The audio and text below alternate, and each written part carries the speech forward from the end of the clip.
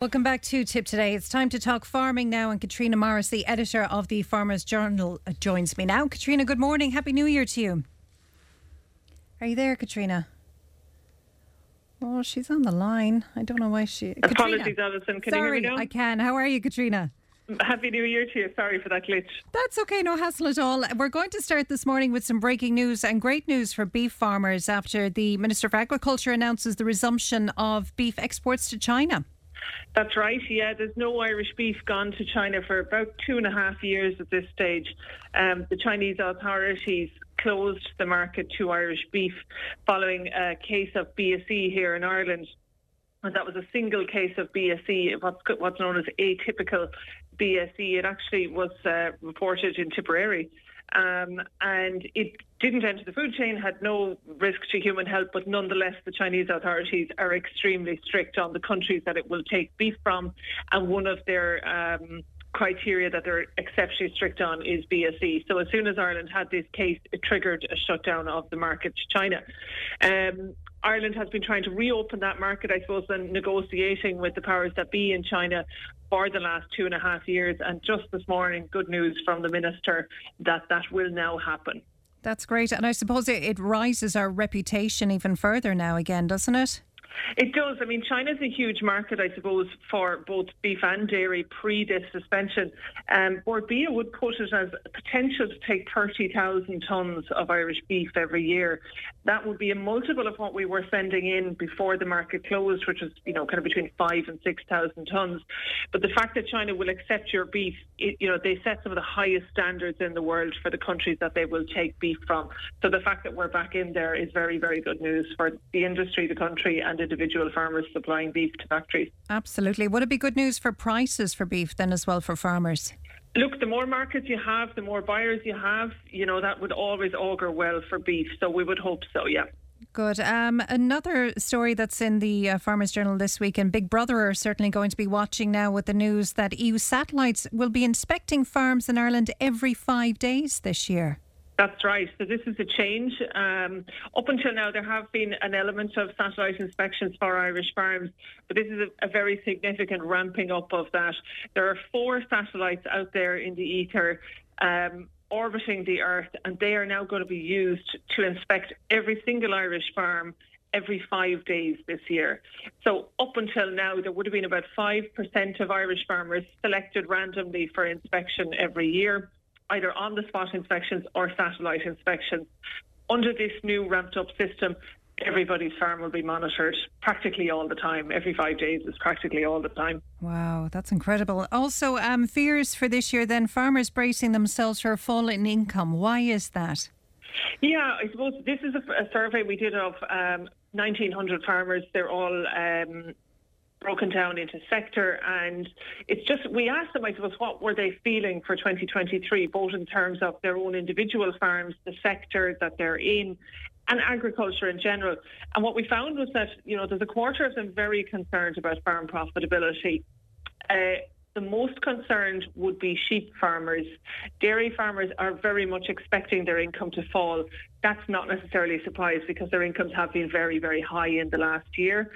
So dairy farmers, while they are concerned about the fall, I suppose overall they're not that pessimistic in comparison to, for example, sheep farmers who expect their income to fall and are far more pessimistic about it because they have a lower income to start with. We've lots and lots from that survey, actually, all across page 6 and 7 of this week's paper, loads of different questions asked of farmers. Yeah, and very detailed, a great account on that as well. Now, I know Sinn Féin would be hoping to do well at the next election, and polls would suggest that they will do well, but according to your own poll, they won't do so well with farmers. Why is that? Yeah, that's right. So this is, again, part of our survey, and we have consistently asked the same question so we can compare, I suppose, survey on survey at this stage. Fine Gael is leading the pack, and that would be a 37% support, and there's very, very steady, a slight increase in this one. Fianna Fáil then next on 23%, and that's unchanged. But Sinn Féin, while they rose in the survey last June to 16%, they've dropped again to 12%, 13% in the last one. So farmers just not as maybe pro Sinn Féin as what the general population seems to be, because those national surveys do show that Sinn Féin is riding the crest of a wave at the moment. Is there a reason why you think farmers wouldn't be so keen to vote Sinn Féin? Well, it depends on the farmer, actually, because we found that their support, obviously, in Ulster would be higher and among sheep farmers. And Mary Lou MacDonald, when she addressed the IACMSA conference there in Limerick a couple of weeks ago, kind of acknowledged that they are better regarded among the smaller, lower income farmers than they would be, for example, in the Tipperary, kind of dairy farmer population. I think farmers know that the main parties understand agriculture. And I suppose they might be a little bit wary of what Sinn Féin would do, particularly on what Sinn Féin might class as wealth taxes, such as land transfers, farm transfers. That's very important to farmers passing on their farm.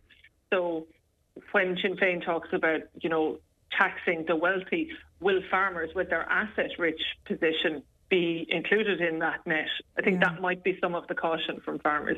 And Katrina, the big news story in farming and across news nationally this week is, of course, more dog attacks and that recent sheep kill in Lurra. There's a great piece in today's Farmers Journal, page 27, about what to do in the event of a sheep attack. But given the time of year, we're just heading into lambing season, it's certainly a concern. Oh, it's a huge concern, and we've seen some really shocking attacks in the last couple of weeks. We saw one in Moneygall on the Tipperary-Offaly border, and then in the last 10 days, that terrible attack up in Neenah, where a farmer has lost over 70 sheep, and just some terrible, terrible damage done to sheep. And in some cases, they weren't killed, so they had to be put down because they were so badly injured. So we have step-by-step advice. It's based on the IFA protocol for what a farmer can do in terms of, what can he do as regards he or she? What can they do if they see a dog attacking? Are they legally entitled to shoot that dog? The answer to that is yes, as long as they abide by the law. And there's specific law, and we have it in the paper today, about the Control of Dogs Act. As long as you abide by those specific steps, you would be okay to shoot the dog. Obviously, the preference is not to have these dogs running around attacking sheep at all.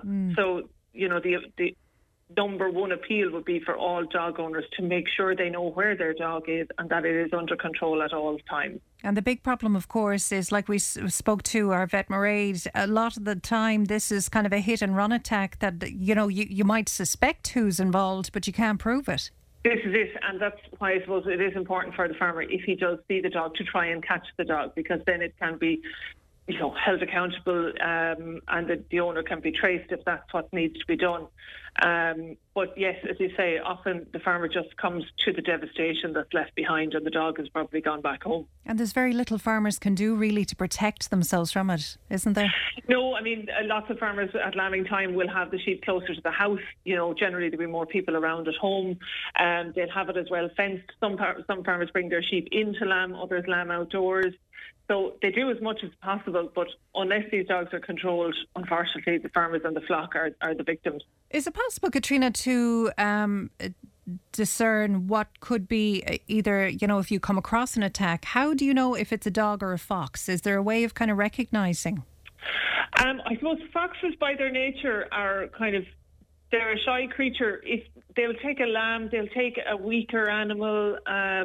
It's very unlikely that any fox is going to have the physical strength to do what a dog will do. Yeah, so slaughter, we'll say, really, for want of a better word, yeah. And you will see in dog attacks as well, they're not killing the sheep for food.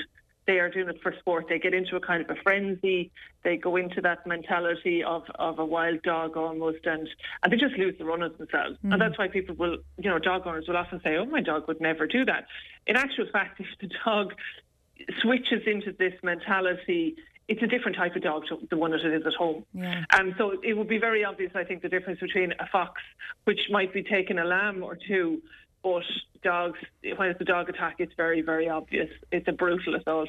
OK, Katrina, thanks for talking to us this morning. Farmers Journal, of course, available in all newsagents and main supermarkets at the moment. Thanks for talking to us again this week. All the best. Thanks, Katrina. Tip Today with Fran Curry. With Slattery's Garage, puck on. You can't beat experience. With over 50 years maintaining Peugeot cars and vans, we like to call ourselves the experts. Call Slattery's Garage for a free vehicle health check today. 067 24111 or slatterysgarage.ie.